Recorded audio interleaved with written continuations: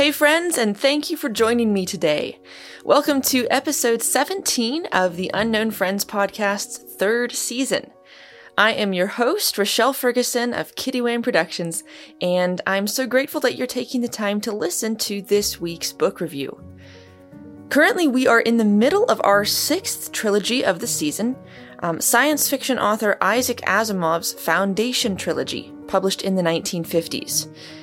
Last time, I introduced Isaac Asimov and shared some things about his life and career and writing style, and I also talked a bit about the development of and inspiration for the Foundation trilogy. So if you haven't yet listened to my last episode, I do recommend you do that before you continue with this one, because otherwise some of the things I say today will lack context and won't make much sense.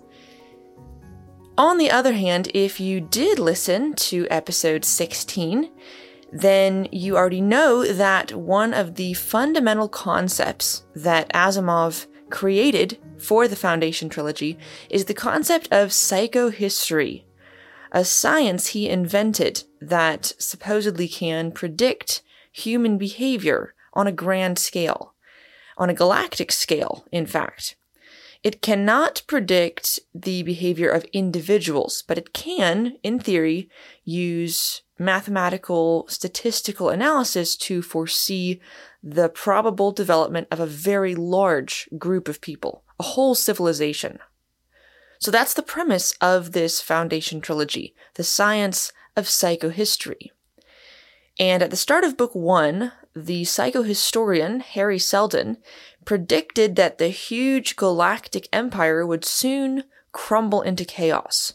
So Seldon secretly established 2 colonies whose mission would be to preserve learning and technology and trade during that time of chaos until eventually those colonies could grow and expand into a new government for the galaxy, a new civilization, a new empire, in fact. So that is the mission, and the unfolding of that plan of Hari Seldon's takes centuries, and it's that process that the Foundation trilogy chronicles. So book 1, if you remember from last episode, records a series of crises that the young Foundation, one of the 2 colonies, confronts over the first century and a half of its existence. At first, the people of the Foundation don't even know their true purpose, although eventually they learn it from messages Hari Seldon left behind after his death. And they also don't initially know that another colony besides theirs was established by Seldon. And even when they do learn that there is a second Foundation, they have no idea where in the galaxy it is located. That's a big mystery that isn't actually solved until book 3. So throughout books 1 and 2, Asimov focuses solely on the members of the first Foundation colony, concentrating on key moments in the Foundation's development as a civilization and a government and a trading network eventually. Now, I said last time that book 1 is not very character-focused. And in fact, it almost can feel a little disjointed because there's not really any main character.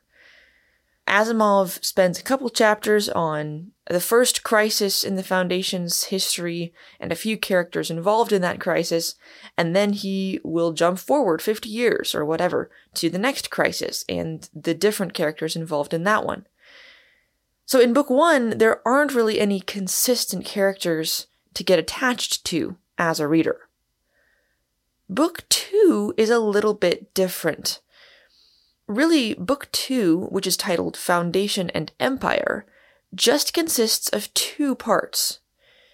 The first half of the book occurs a few decades after the end of book 1, basically a generation later. By this point, the Foundation is a very strong political and economic presence in the galaxy.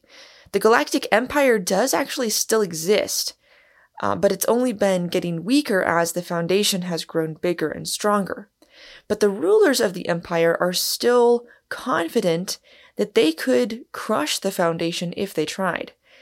And as Book 2 opens, the Foundation has grown to the point that the Empire is starting to believe it needs to crush the Foundation before it gets too powerful to control.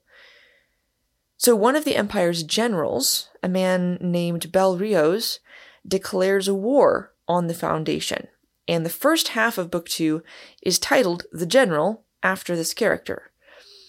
So Part 1 focuses on the efforts of General Bel Rios to outwit and destroy the Foundation, but we also meet a couple of characters who are working to outwit and destroy Bel Rios. So after the conflict plays itself out, ending ultimately in the collapse of the last remains of the Empire, the power of the Foundation seems to be solidified unalterably. But then we get Part 2 of this book. Part 2 is titled The Mule, and it takes place about a century after the events of Part 1.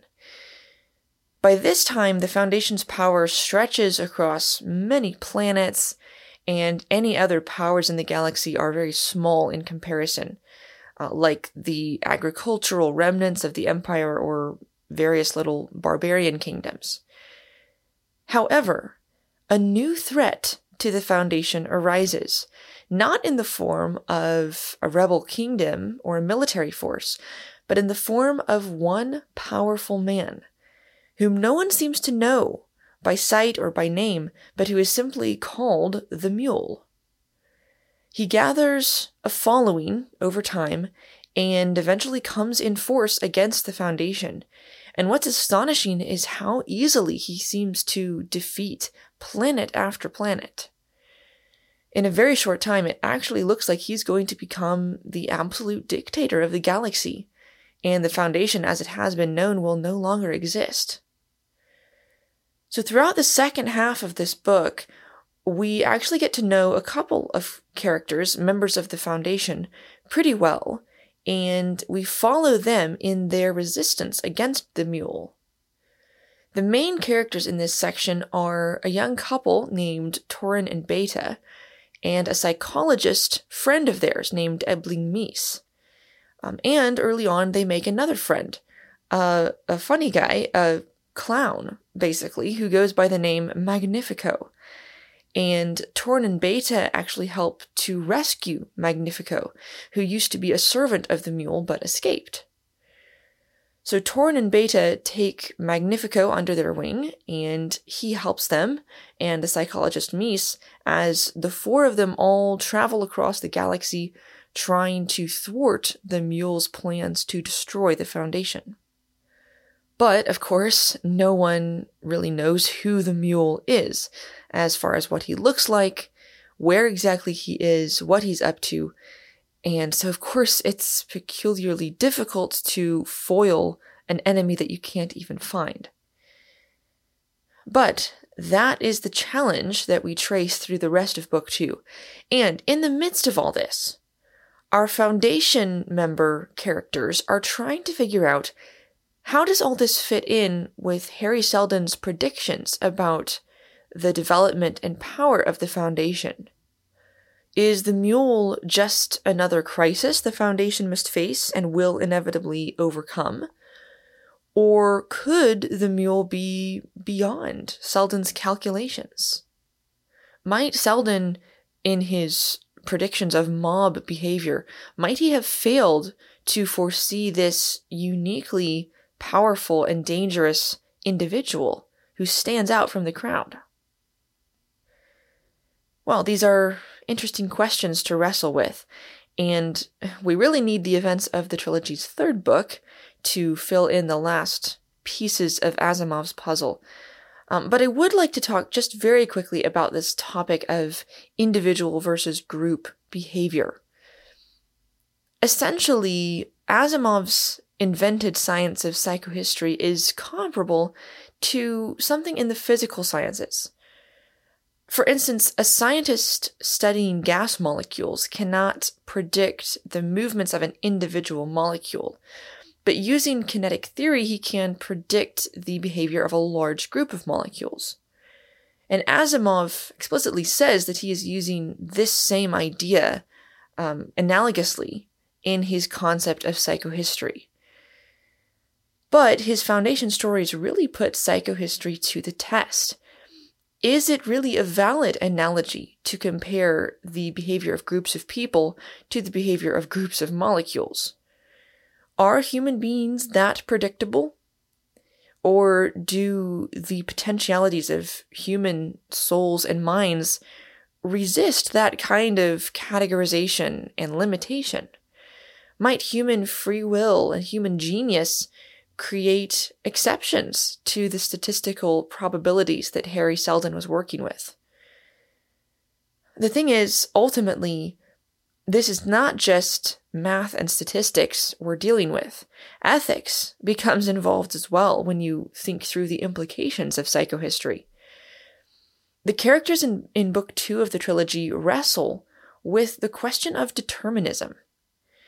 If Hari Seldon has foreseen the whole flow of civilization for 1,000 years into the future, then do individual actions really matter? If they can't shape the course of human events in any significant way, do my choices matter? Or do my choices actually shape the course of human events? But then in that case, did Seldon predict my choices?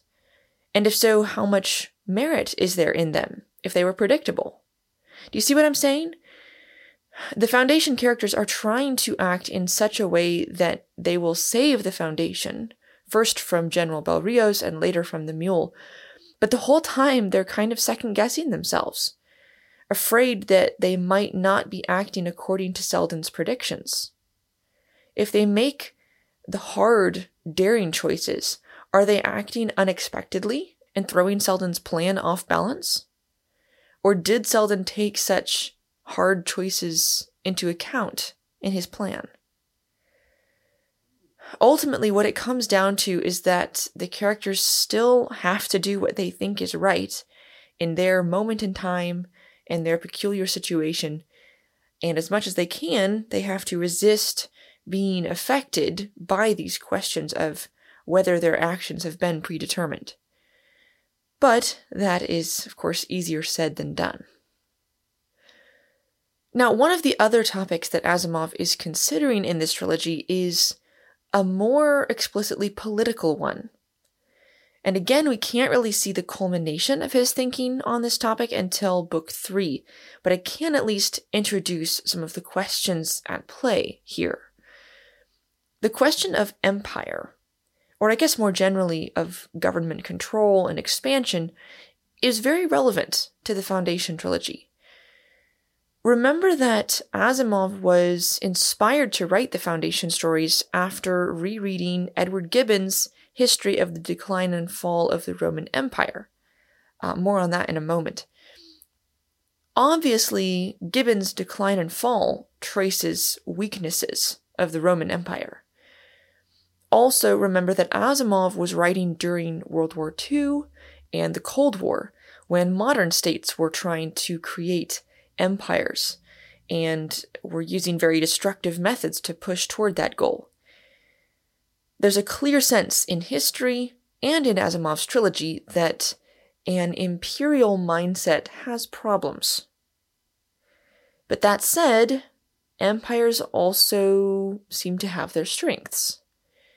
And I mean, if there's going to be a world superpower or a galactic superpower, you want it to be a good one, right? So maybe the good guys in a conflict should seek to create empire.